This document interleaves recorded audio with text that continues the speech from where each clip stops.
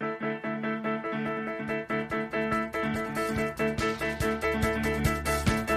how it starts.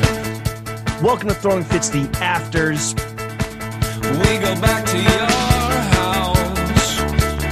Uncut bonus content for our best friends behind the paywall. This week we're fucking around and getting silly with stylist Taylor Okata. Taylor, what do you want to say to the Patreon homies? What's up? Aloha and mahalo for joining me and the boys. We're happy Lawrence, to fucking hit it with have that you. Afters, baby. The first question, Taylor, who is the best dressed rapper alive? Oh my gosh, I wasn't ready for this question. Well, there's going to be a lot. These are supposed to be the easy ones too. Oh my gosh, this threw me. I don't know why my mind went straight to Pharrell, but he's not, I wouldn't say a rapper. But I think that's a fair. Well, first of all, Pharrell fucking spits a hotter 16 than most of these fucking. Right. Videos, so you could go with Pharrell. You're a big Pharrell guy, right? You love Pharrell. Yeah, he's such a nice guy, and I think he just his style is effortless, and you can tell it's a part of him. Are you going to use his skincare?